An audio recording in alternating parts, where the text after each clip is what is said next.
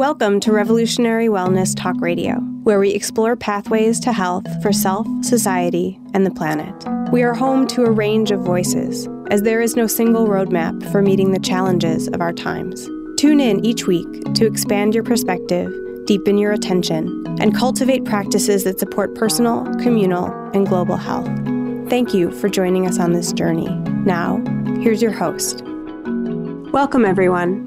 I'm Annie Levin, and this is Precipice, a show that aspires to stand at the edge of what we know, what we understand, what's familiar or comfortable, to see what conversations emerge from there. We invite guests willing to explore that terrain with us. They may be expert in certain things, but none of us are expert in navigating this troubled time. So we will be wondering out loud together. It's my great pleasure today to welcome Lonnie Grafman. Lonnie is an instructor in the Environmental Resources Engineering Department at Humboldt State University, the founder of the Practivistas Summer Abroad Full Immersion Resilient Community Technology Program, the advisor for the Epi-Apocalyptic City Art Project Swale, the chief product officer of Nexi, and the president of the Apropedia Foundation, sharing knowledge to build rich, sustainable lives. Lonnie has developed courses at universities in 4 countries and facilitated engagements around the world. He has worked and led teams on hundreds of domestic and international projects across a broad spectrum of sustainable design and entrepreneurship, from solar energy to improved cook stoves, from micro hydropower to rainwater catchment, from earthen construction to plastic bottle schoolrooms. Throughout all these technology implementations, he has found the most vital component to be community. His first book, To Catch the Rain, is due out in December 2017 and covers inspiring stories of communities coming together to catch their own rain and how you can do it too. It's available at www.rainbook.org. Lonnie, welcome to Precipice. Thank you. It is great to be here. I really enjoyed your introduction. Well, I'm really glad you're here. So by way of context, the way that you and I met is a couple months ago on Precipice, I interviewed Mary Mattingly, and she's the artist responsible for Swale, which is a floating food forest on a barge that at the time was parked in the Bronx. And I went up to visit the food forest when you were doing a workshop there. And we'll definitely talk about rainwater catchment, which was the subject of that workshop, because you have a book coming out on that. But first, I want to just take a step back and give our listeners a bit more of a sense of what you do. So you describe yourself as a practivist. And I'm wondering if you can speak a bit about what that word means and what it is that you do. I love that question. And I'm sure like a lot of the questions on your show, I can either give an easy answer or a hard answer. I'm going to shoot right give for the hard answer. Is that? Yeah, I want the hard answer. Is that the right spot for Precipice? Yeah. I realized a long time ago when I was a young teenager or maybe an older child that I wasn't happy with how the system was set up. It wasn't really serving me or anyone I knew, and I, like a lot of the peers of my time, kind of went a destructive path of trying to tear things down, tear the things down that that weren't serving us, that weren't keeping people healthy and happy, and that seemed to be serving only a few, the rich. And after a couple of years of that, I realized that it really wasn't working. Just breaking things down wasn't working. And so I tried out activism, kind of just trying to yell to people to tell them what not to do. And then I realized that my constitution wasn't really set up for that. It didn't really. At the end of the day, I was really tired, and so then I turned to just kind of trying to create the future that I wanted, and that began a 20-something year journey to where I'm at now. And on that journey, I somehow ended up teaching at university and bringing students abroad to build projects, and after years of doing that, reporters would ask, well, what are you called? And I never had a name for what we were. And I said, well, just talk about the projects. The projects are what are important. And I was having that same conversation in Chiapas, Mexico, with a group called Otros Mundos. And I was there trying to describe how me and my students work together, and how we're not activists, and how, in fact, in Mexico, it's really important that we're not activists because it's illegal for foreigners to act like that. And I was stumbling around because my Spanish is not that great. And it's also something that's a little bit hard to describe. And finally, Tania Garcia, one of the directors of Otros Mundos, she stopped me and she's like, "Oh, you're not an activist, you're a practivist." And it finally stuck. And so that's the long answer. The short answer is that it's really important to have activists out there telling people, what the problems of the world are and what we need to stop doing.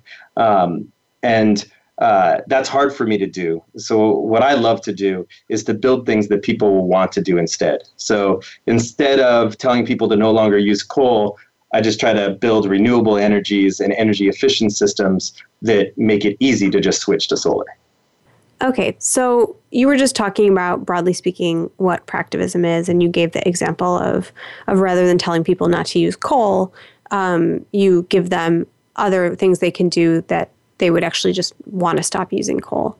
Can you talk a bit about, I know there's just a vast number of forms of what are often called appropriate technology that you work on, and I'm wondering if you can talk a bit, just to give an overview of the types of systems that you help people implement.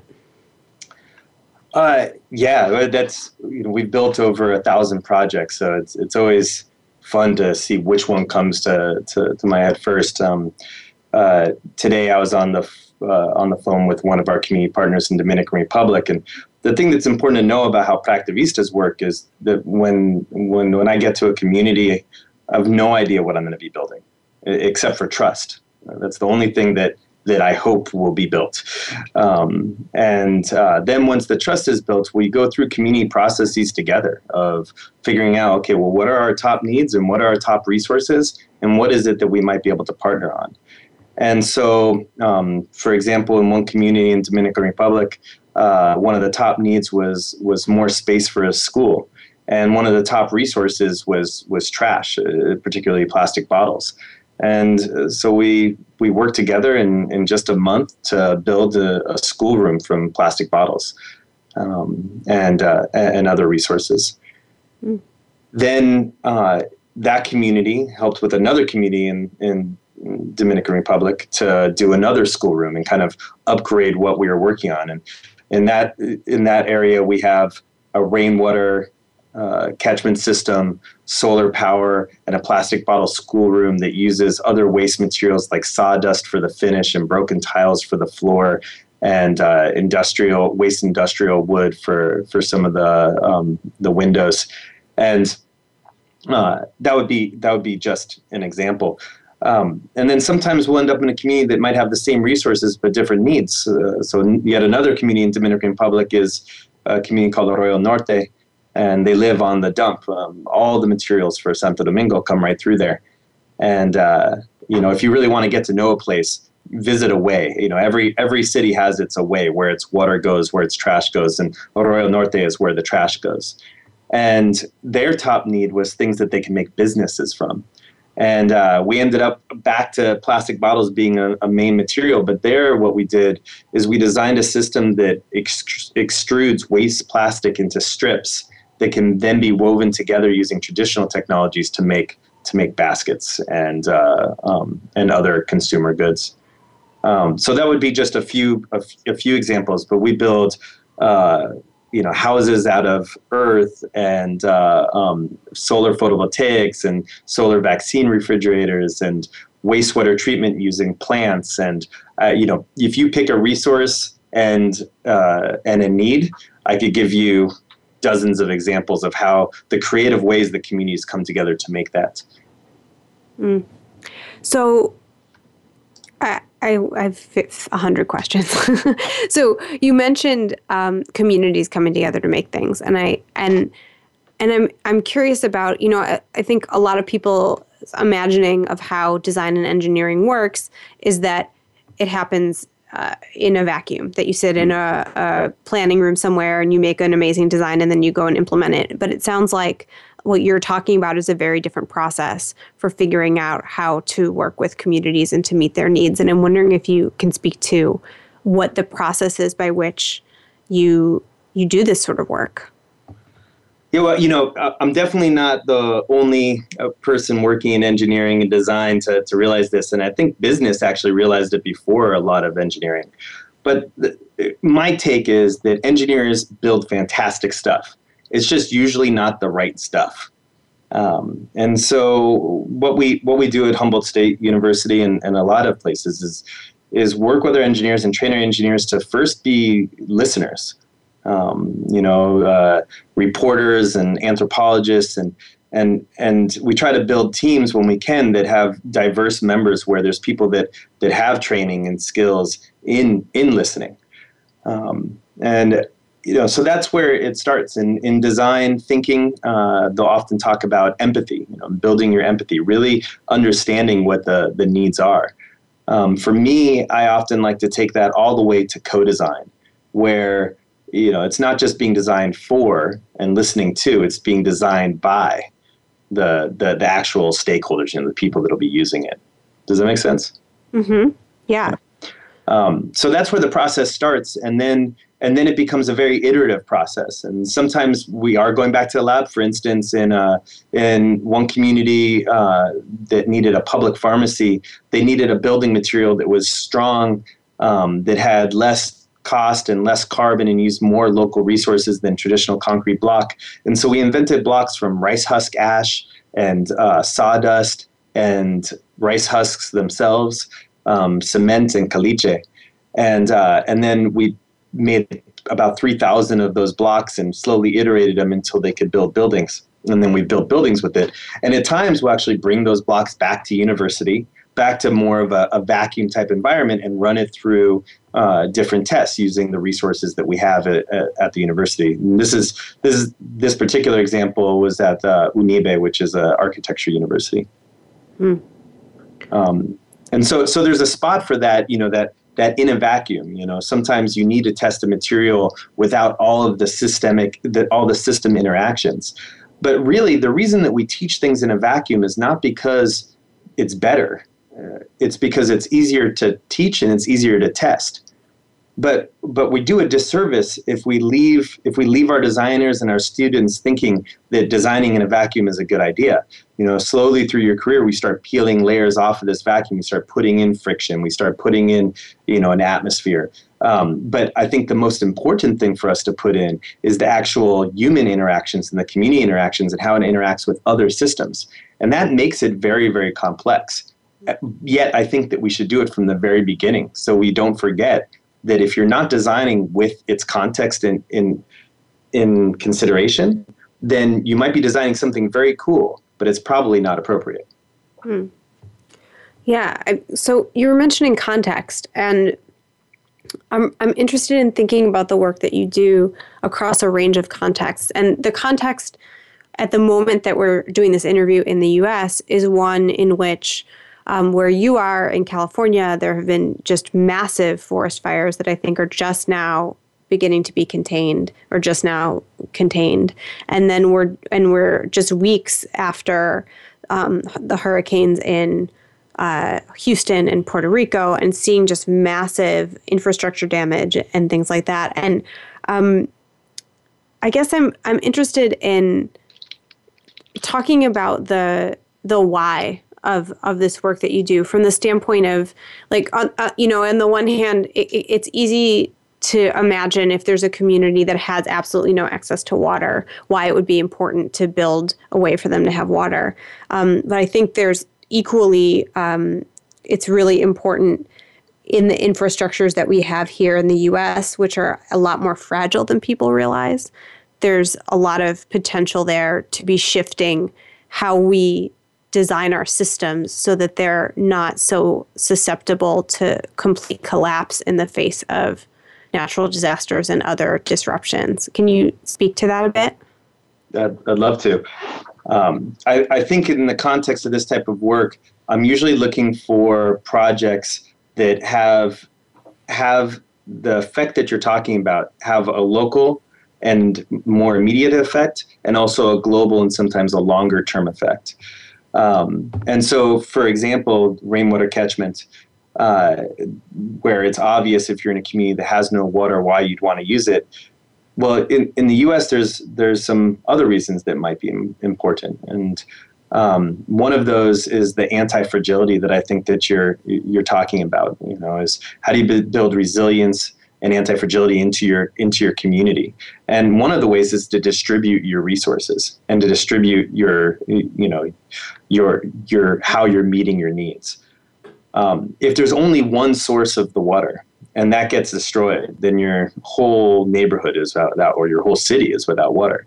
If everyone, or if a lot of people have rainwater catchment, then you probably have enough water in that community to take care of, the waiting period of any natural disaster. And so you have these local impacts. In addition, with rainwater catchment, you end up having less runoff because you're stopping more of the water. We have built all these impermeable surfaces. Water hits it, and then it just rushes and takes trash and everything with it. And rainwater catchment can help slow that down. And those are those local and more immediate impacts. And we could name a bunch of those: having more control over your water and what's in your water. And then there's these other aggregate global longer term impacts. And that's that, your water has an amount of embedded energy. To get water to your house, there's a chemical load and there's an energy load in getting it to you and in getting it away from you. And it's a little obscene that we still defecate in the cleanest water that most people will ever have access to. And so systems like gray water and rainwater can make it so you're not importing chemicals and running pumps just to get this water to your house. And then because you have less chemicals and less embedded energy, that means you have less carbon in the atmosphere from your impacts, which then means less climate change, which then hopefully leads us back to less natural disasters. Mm-hmm. Or fewer. Right. You were mentioning all of the inputs, all of the energy inputs that go into our water getting to us. And I think certainly for me, it was only in the last couple of years that I started to have any awareness at all of just how much energy goes into my getting energy even, right? Like how much energy goes into the energy that gets to me, how much goes into the water that gets to me, how far it travels. I mean, I'm in New York City, and so a lot of this water is coming from a reservoir that's, 100 miles upstate. And the amount of energy it takes to get that water down here, and then all of the processing and cleaning of the water. And what do you think it will take, and what is out there? I know you've designed a product called Nexi, and I'm just wondering about people's awareness of just how much energy is embedded in the energy that we use. Mm-hmm. So, this is another example of the kind of activism versus practivism. My take is that most people care somewhat, and there's not much I can do to change the level of their care. Other people can. Right? Other people are more constitutionally set up to really try to make people care more. What I try to do is just make things really easy, because I think when given a choice, people want to have less negative impacts. In fact, they want to have positive impacts. But it can't be something that they have to study for weeks to understand, and it can't be something that daily it takes them minutes for every decision. And so, for instance, the product that my company has, the Nexi, is an energy monitor that lives in your house, and it shows you how much energy you're using instantly and throughout the day. And it does it just with colors. So no numbers, no graphs. You can get that via cell phone if you want it, but it's just colors. So it helps you understand. You don't have to research which appliances are in your house and what their power consumption is and what the difference between a kilowatt and a kilowatt hour is. You can just look and see, I'm usually orange at the end of the day, and now all of a sudden I'm red. What did I do different? And you can make that change. In addition, I'm the managing director of the Northern California hub of something called Blue Tech Valley.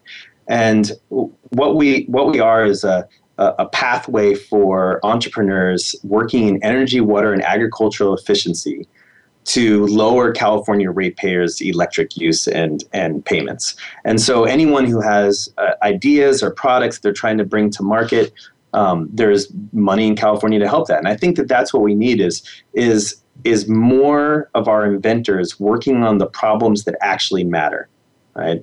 And in Silicon Valley right now, there's this idea that innovation is at the center of the Venn diagram of do people like it, will it work, and will it make money? And I disagree. That's what they say that innovation is. And I disagree. I don't think that that's innovation. To me, innovation is, it's all of those things, but instead of will it make money is it worthwhile? Mm-hmm. And then entrepreneurship is like, okay, then can we take that innovation and make it make money? And so I think we just need more of our inventors, more of our entrepreneurs working on these issues that will do that. That way it doesn't become a burden for every citizen. Like you said, you just became aware a couple of years ago. You seem very aware. So imagine what it took to bring it to your awareness. And now we're going to try to roll that out to 350 million people. I think instead, if we can just make it so that it's very easy to make the right choice. For instance, right now all across the U.S., there's these community choice aggregation or community choice energy programs. So in Arcata, where I live, I can literally just sign my name and all of a sudden I'm paying 1 penny per kilowatt hour more. So for me, that's about 4 cents a day more. And I have 100% renewable at my house. And that's all it took. I didn't have to install solar panels or do any of that work. And I think that we just need more of that. Mm-hmm. So it sounds like that you're really looking at design thinking being applied across the board. So not just in the projects that you're setting up in the Dominican Republic or wherever else, but really approaching all of these problems from a design standpoint and thinking about what is going to be actually usable for people and something that will easily be easy to implement and help them. 100%. And, to make a weird tie-in with the resilience, anti-fragility of communities we were talking about, I think that we need that as designers. And the way to do that is to build capacitance, to be able to accept when people don't like what you made. Show it to them early and get their feedback right away, and just be open to the gift of criticism. Mm. And that's the next step in that design thinking. So you do that with our energy efficiency devices, you do that with our energy generation, and you just keep iterating and making things not only more convenient but more desirable and fun. Well, and that openness to feedback really ties back to what you were talking about earlier with communities, right? Where the way that you approach going into a community is not that you're coming in to save the day, but really to say, okay, what's needed here, and then tapping into all of the wisdom about how the community functions so that what gets designed actually works. 100%, especially in other communities. When you're working in your own community, I think there's a lot more leeway. But in other communities, I'm going to these other communities to gain for me so that I can learn, so that I can eat other food and dance other dances and learn other languages. And the students who come with me, that's why we're going. And hopefully together we build something amazing. Well, that might be a good spot for a break. So we're going to take a short break, and then we'll be back to talk more. My guest today is Lonnie Grafman, a practivist working with communities to build rich, sustainable lives. His book, To Catch the Rain, will be released in December. You can learn more at www.rainbook.org. And we will be right back.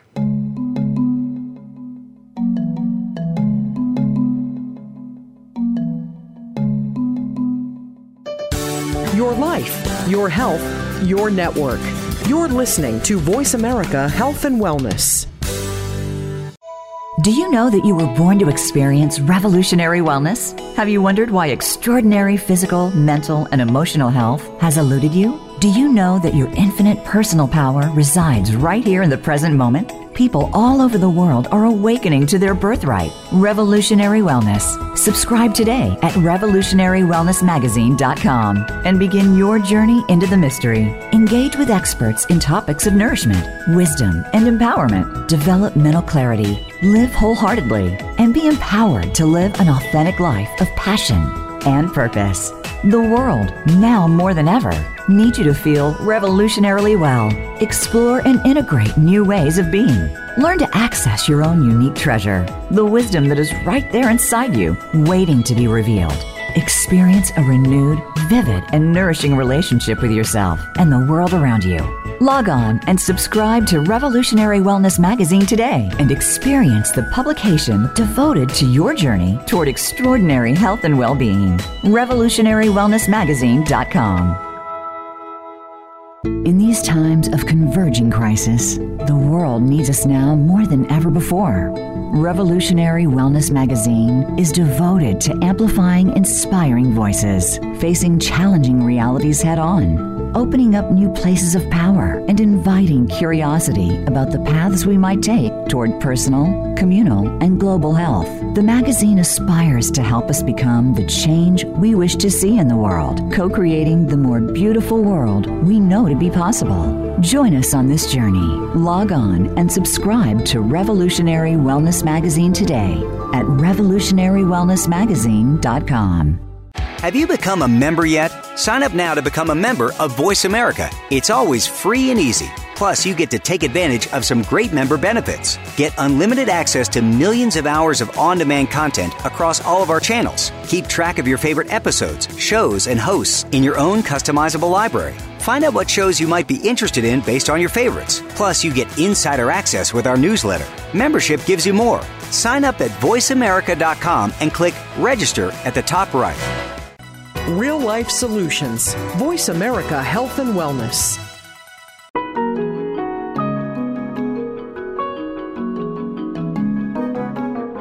You're listening to Revolutionary Wellness Talk Radio.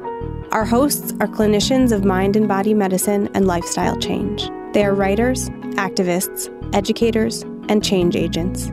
You can reach the show and our hosts at experiencerevolutionarywellness.com. Now, back to our show. Welcome back to Precipice.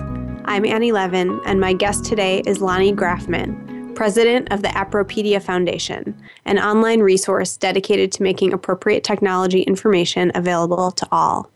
Lonnie has worked on hundreds of domestic and international projects across a broad spectrum of sustainable design and entrepreneurship, from solar to improved cook stoves to earthing construction.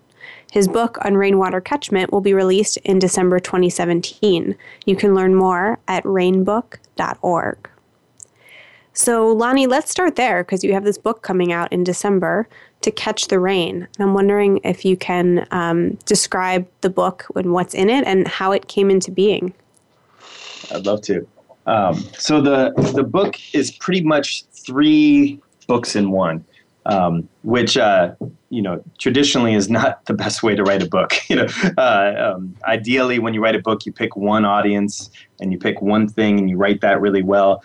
But I'm not really interested in that. I was more interested in writing books that would have a lot of impact. And so this is my first book, and I'm flailing through it just like I'm hoping that other authors do. And I'm really nervous about putting it out there because, it's exposing. And the book is in 3 parts. So there's inspiring stories of how communities come together to catch their own rain. And these are from communities that I've worked in. And each one of those stories has implicit lessons of how community creativity came up with something that an engineer in a vacuum, as you had mentioned, would have never come up with on their own. And then there's also a technical details section of the book that goes into the technical details of rainwater systems all across the world. So very generalized to, I cover a myriad of different roof types and gutter types and first flushes and tanks and just really trying to make it that no matter what size you're trying to design for, no matter if you're in a rich neighborhood or a poor neighborhood or in North America and South America or wherever, that you have the technical details to get you started. And then the third section, and I hope this doesn't scare away your listeners, but the third section is math. That it's just straight up math, and it's written in a way that hopefully is accessible, but also I find it to be math that's very empowering, not just for building and designing rainwater catchment systems, but for other systems in water or renewable energy. Just kind of a mathematical way of thinking about things, so we can make decisions beforehand. Like, is this even a good idea? How long will it take to capture the amount of water that we need, and how much water do we actually need? And it leads you through that. And there's even problem sets at the back, so that teachers at the high school or university level can use it as a textbook. And you can read any one of those three sections and be fine on your own, or you can use one to kind of inspire you to read other parts. And that's the book. I think there was more to your question, but well, it was a little bit about how the book came into being, but first I saw a statistic on your website that said that the average American home has the capacity to capture 33,000 gallons of water a year. Correct. And that's an astonishing amount of water.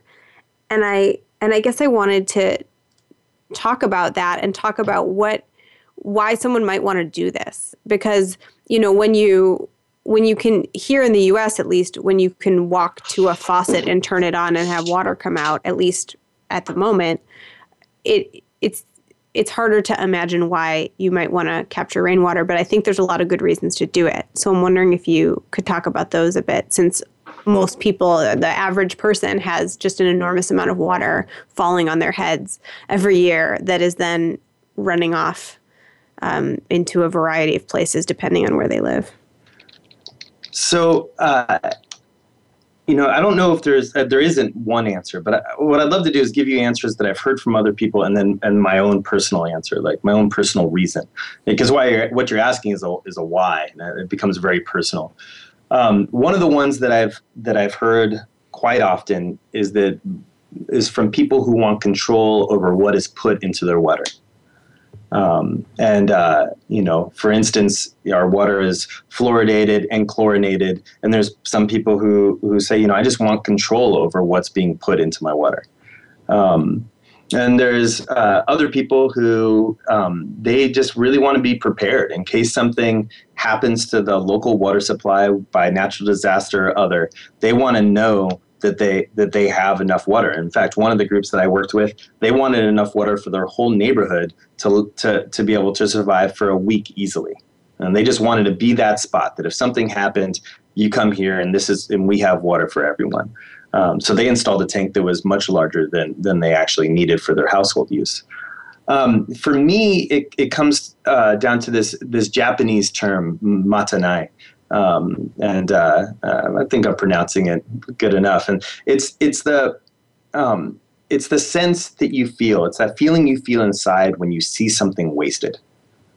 And I think that words can have a lot of power. And it wasn't until I heard that word later in my life that I was like, oh, there's a word for this. And just having a word for it made it even more real. And so when I'm using, really like water that's been chlorinated and pumped and stored and piped, and I'm using it to do something that it could easily be done with rainwater, I feel the waste of it, and so that's another reason to do it, but it has to kind of match with the user. Some of those cases are more obvious, why you would turn off the lights, why you would turn off the water. I think we're better at it with water in general. One of the examples I give with energy is that if you were to come to somebody's house and they had their faucet running and you turned it off and they're like, oh no, I'm going to use that later, you would kind of look at them like they're crazy. So I think we all have some sense of matanai with our water. Mm. But I think that, for me, because I've seen all of the resources that go into getting water to my house, I feel it maybe a little bit more acutely. Mm-hmm. Mm-hmm.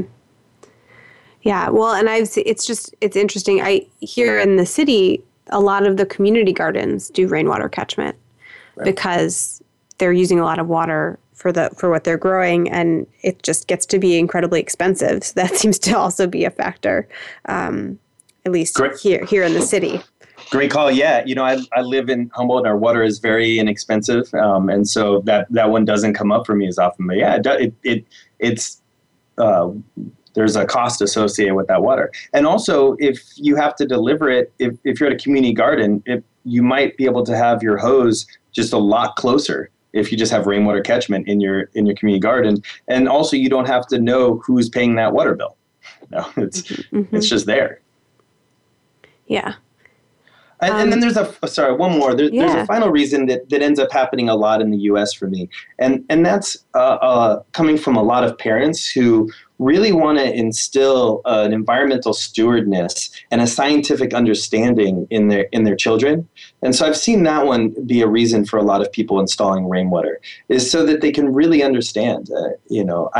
When I'm lecturing about water at different universities and communities, I always ask a few questions. And one of the questions is, where does your water come from?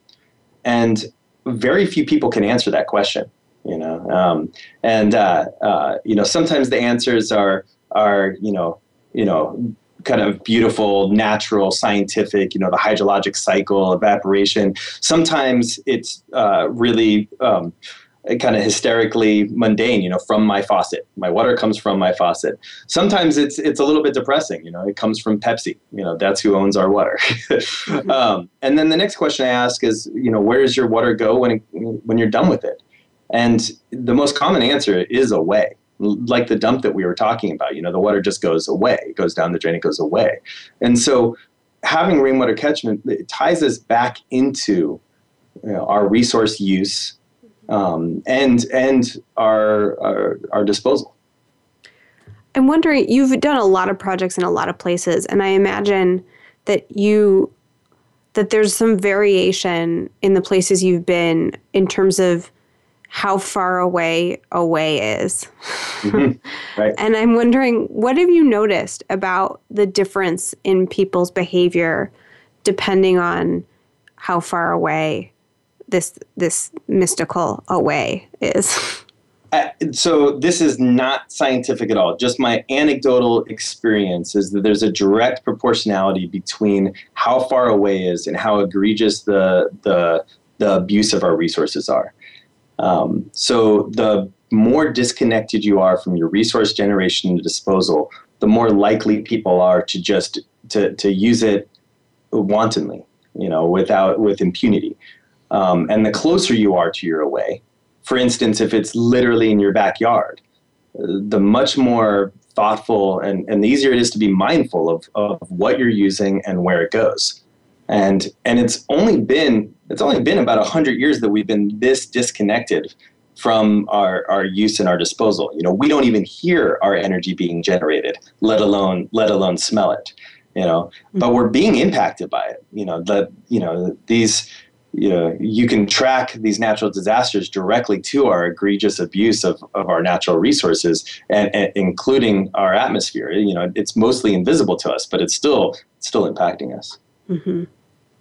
Well, and one of the things I asked that question not to induce some sense of self-hatred in all of the people who live in a place where away is a bit further off. I remember, actually, I think it was the first episode of the show, in talking to our producer, I was remembering my own experience of the water being turned off in my building for a period of days and having to fill a couple pots at a neighbor's house, and then that was the water I had to live with for a period of time, and just how much my whole consciousness changed when that was the situation, and then how quickly it flipped back when the water was turned back on. That it's right. Just that it's not that all of the people who live in places where away is unseen are bad people. It's really hard to stay connected to these things if they're not right in front of you. Right. Yeah. And I definitely don't, I want to stay in abundance, but I'd like to raise awareness without it being a burden and without it being a guilt thing. The device, the Nexi, it's not meant to guilt people into anything. It's just meant to be a light that shows you how much energy you're using so that you have a connection. Mm-hmm. but there's no bell that goes off. There's no like, dude, you're a bad person, you're burning the world. That's not part of our ethos. We actually spent a lot of time picking a red that wasn't menacing. Some of the feedback that we'd get in our focus groups is that, that red it's intimidating me. It's telling me I'm a bad person. Like, that's not the red we're going for. We're just going for a like, hey, you're using a lot. Mm-hmm. Mm-hmm. So going back for a minute to the book. So this book is the result of years and years and years and years of you working in the field and designing lots of different systems with other people. And I imagine that this was just a huge, huge labor of love. And I also know that you, it's important to you that this book be available to people who want to access it for free in an online form. And I'm just wondering if you can talk about, I know you're at the Appropedia Foundation as well, where there's all this information posted online about different technologies. It's been really important to you throughout your career, it seems like, to make information available to people. And I'm wondering if you can talk both about that principle and also just what it means for you personally, financially, to be as committed as you are to having the information be available for free. Well, I'm going to answer the first question first because that'll be easier for me. The money part is still something that I struggle with and I'm really learning about. The first part is this was definitely a labor of love. It's something that I have 15 of these books in mind, and I would love to write one every year or two. But it's like I said at the beginning, it's very exposing and it's a exciting challenge. But I do need to meet a certain level of success. So I'll be following the same design principles with this book. I've already had 100 pre-readers, and they've adapted how I've written the book. And I really feel so lucky that I had 100 people willing to read the book in its early states and give me advice.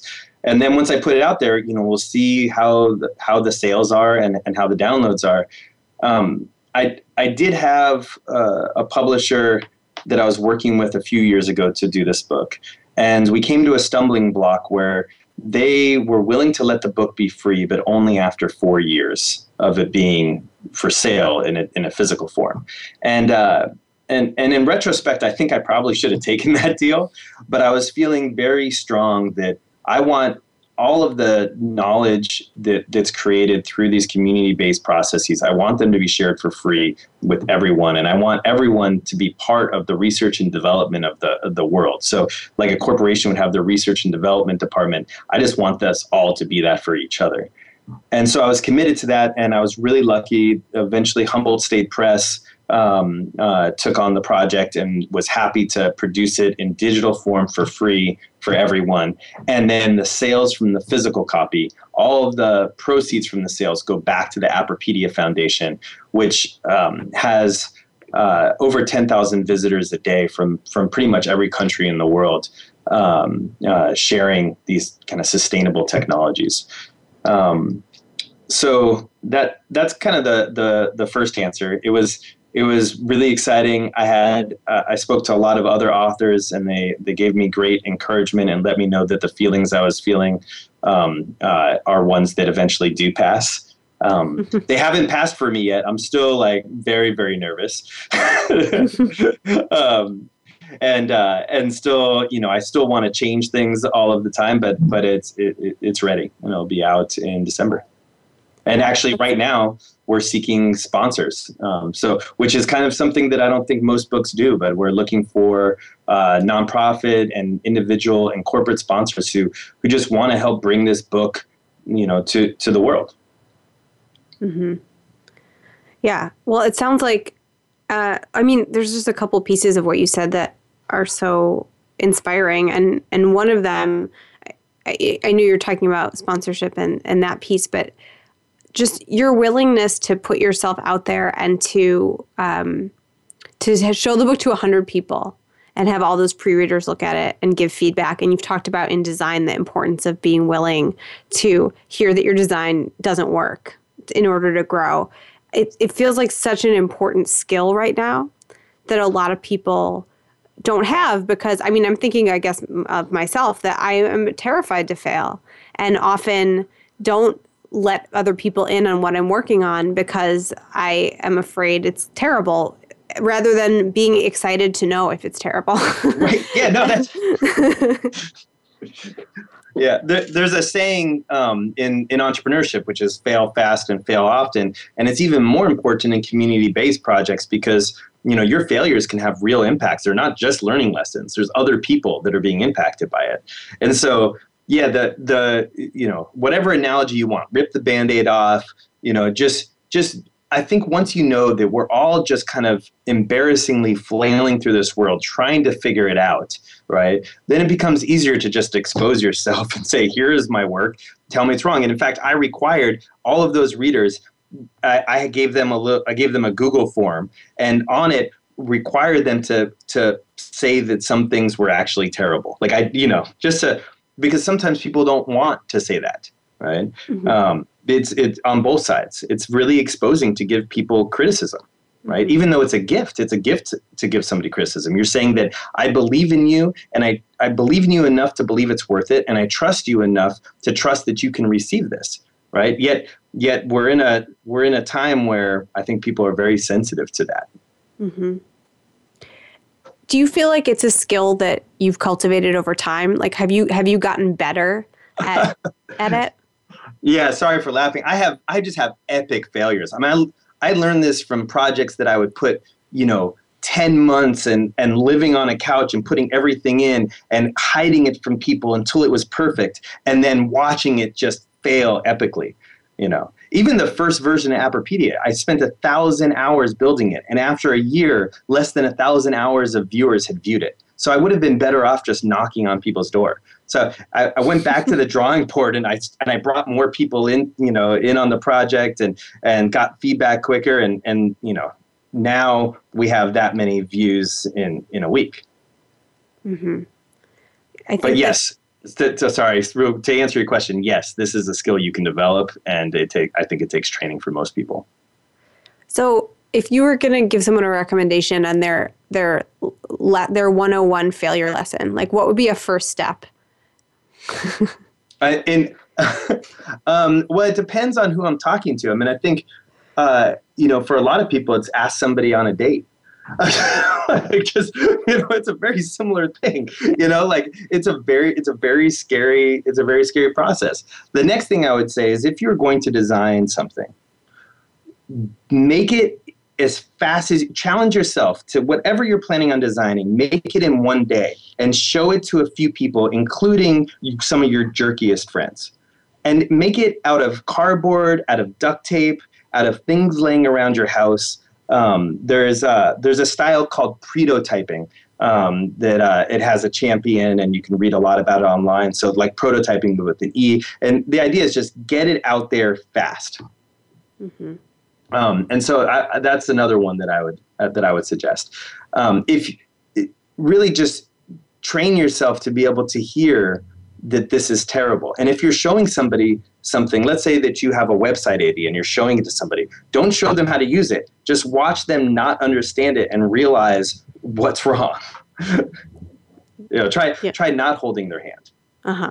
Yeah. Let it stand on its own. Right. And if it can't, you have a lot of good information. Exactly. I'm trying to remember. I've heard failure described as just feedback. If you can relate to it that way. Right. But not so easy. Yeah, and I think that it's easier the sooner you do it, right? Mm-hmm. Especially in the type of projects that I have the luck of working on. If I wait to the end to fail, I've just wasted a community's money, right? And a lot of in Las Malvinas, and one of the communities I work in, the average salary is $1 to $2 a day. So if I've just wasted $450, I've now wasted somebody's yearly salary. So it's important that we're doing this together, mm-hmm. and that we're iterating quickly. Mm-hmm. So I want to circle back to the money question. Mm-hmm. Oh, I thought we got away with that. I know, because this is something you and I talked about before the show as a challenge that both of us, I think, are grappling with in terms of how does one do the work in the world that feels most compelling and deal with the need to have money. And I'm wondering if you can just talk about where you are with that, which does not have to be having all the answers. Yeah, I definitely don't. The first thing from a work perspective is I want to work with people to create a future where it's not a binary choice between making meaning and making money. As I've realized that my whole life, every time I'm given the choice, do I want to make meaning or do I want to make money? I choose make meaning. And I don't want that to have to be a choice. I think that making meaning should make money. And that's kind of a cop-out of an answer because I'm talking about community. Inside of me personally, I've had to kind of change my relationship with money, change my fears around what money means, and learn to just for instance, with this book, I'm putting the book out there for free. It's totally free. But if you want to sponsor the book, if you want to be part of that ride, then that's going to cost money. And also, if you want to buy the physical book, it's that physical book is going to have money that's then going back to the nonprofit foundation.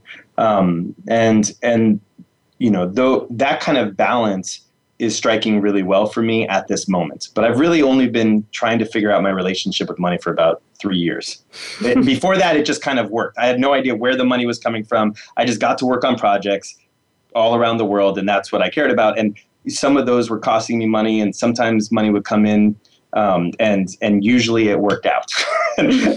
and I realized that money is a resource just like all these other resources. And so I'm trying to treat money more like I treat water and more like I treat energy as something that I'm now aware of. And that awareness makes it less of an egregious abuse situation. Mm-hmm. Well, and it occurs to me, I don't even quite know what the connection is here, but it occurs to me just so much of the ethos of all of the work that you do has to do with community, and that none of us are meant to do this alone. And all of the projects that you do involve other people. Writing the book involves other people. Failing quickly involves other people. And I just wonder if part of the struggle with the relationship with money, at least that I've had, is that that's an arena where I really get very individualistic about it. And I wonder if there are ways to bring money into a more communal consciousness in some way that might allow it to not be quite so troubling. Yeah, I love that. I think the part that I can really relate to is that, I've worried that, am I making money on the backs of my community partners without giving back? And what really helped me was just talking to my community, talking to the people that I work with, and telling them how I felt, and literally watching them laugh at me. It's really, so it was almost like this emotional baggage around money that I've been holding for 15 years inside myself. Once I started telling people about it, that I feel like, if I got paid, if I had money come in for this book, and I'm talking about your stories, that I'm somehow making money on your stories. And, and their point was, one, that seemed silly to them. Two, that if it means that we can do more projects together, then go for it. And three, that they believe that I wouldn't. I don't even know how to end this, because I'd be putting words into my community partners' mouths. But I can say that what they said to me made me feel totally okay with getting paid for the work that we do when we make meaning. Mm. Well, that's a beautiful place for us to stop. Thank you so much for being here, Lonnie, and for dedicating your life to helping communities design and build systems that are sustainable and resilient, and for so generously making that knowledge available to all. Thank you very much. I really appreciate the talk. My guest today has been Lonnie Grafman, instructor at Humboldt State University, founder of the Practivistas Summer Abroad program, president of the Apropedia Foundation, and author of a forthcoming book about rainwater catchment, To Catch the Rain, that can be found at www.rainbook.org. Next week, Revolutionary Wellness Talk Radio will be back with We Have Hardly Even Begun to Listen with Bayo Akomolefe and James Perkinson. Please join us for that conversation at this time, 2 p.m. Pacific, 5 p.m. Eastern, on Revolutionary Wellness Talk Radio. It has been such a pleasure to be here with you all today. Thank you for listening in. Until next time, may we be willing to stand at the edge, unblinking, together. I'm Annie Levin, and this is Precipice.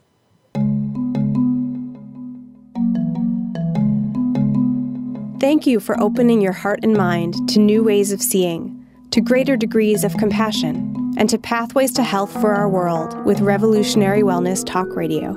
Join us next Thursday at 2 p.m. Pacific, 5 p.m. Eastern Time to expand your perspective, deepen your attention, and cultivate practices that support personal, communal, and global health on Voice America's Health and Wellness channel.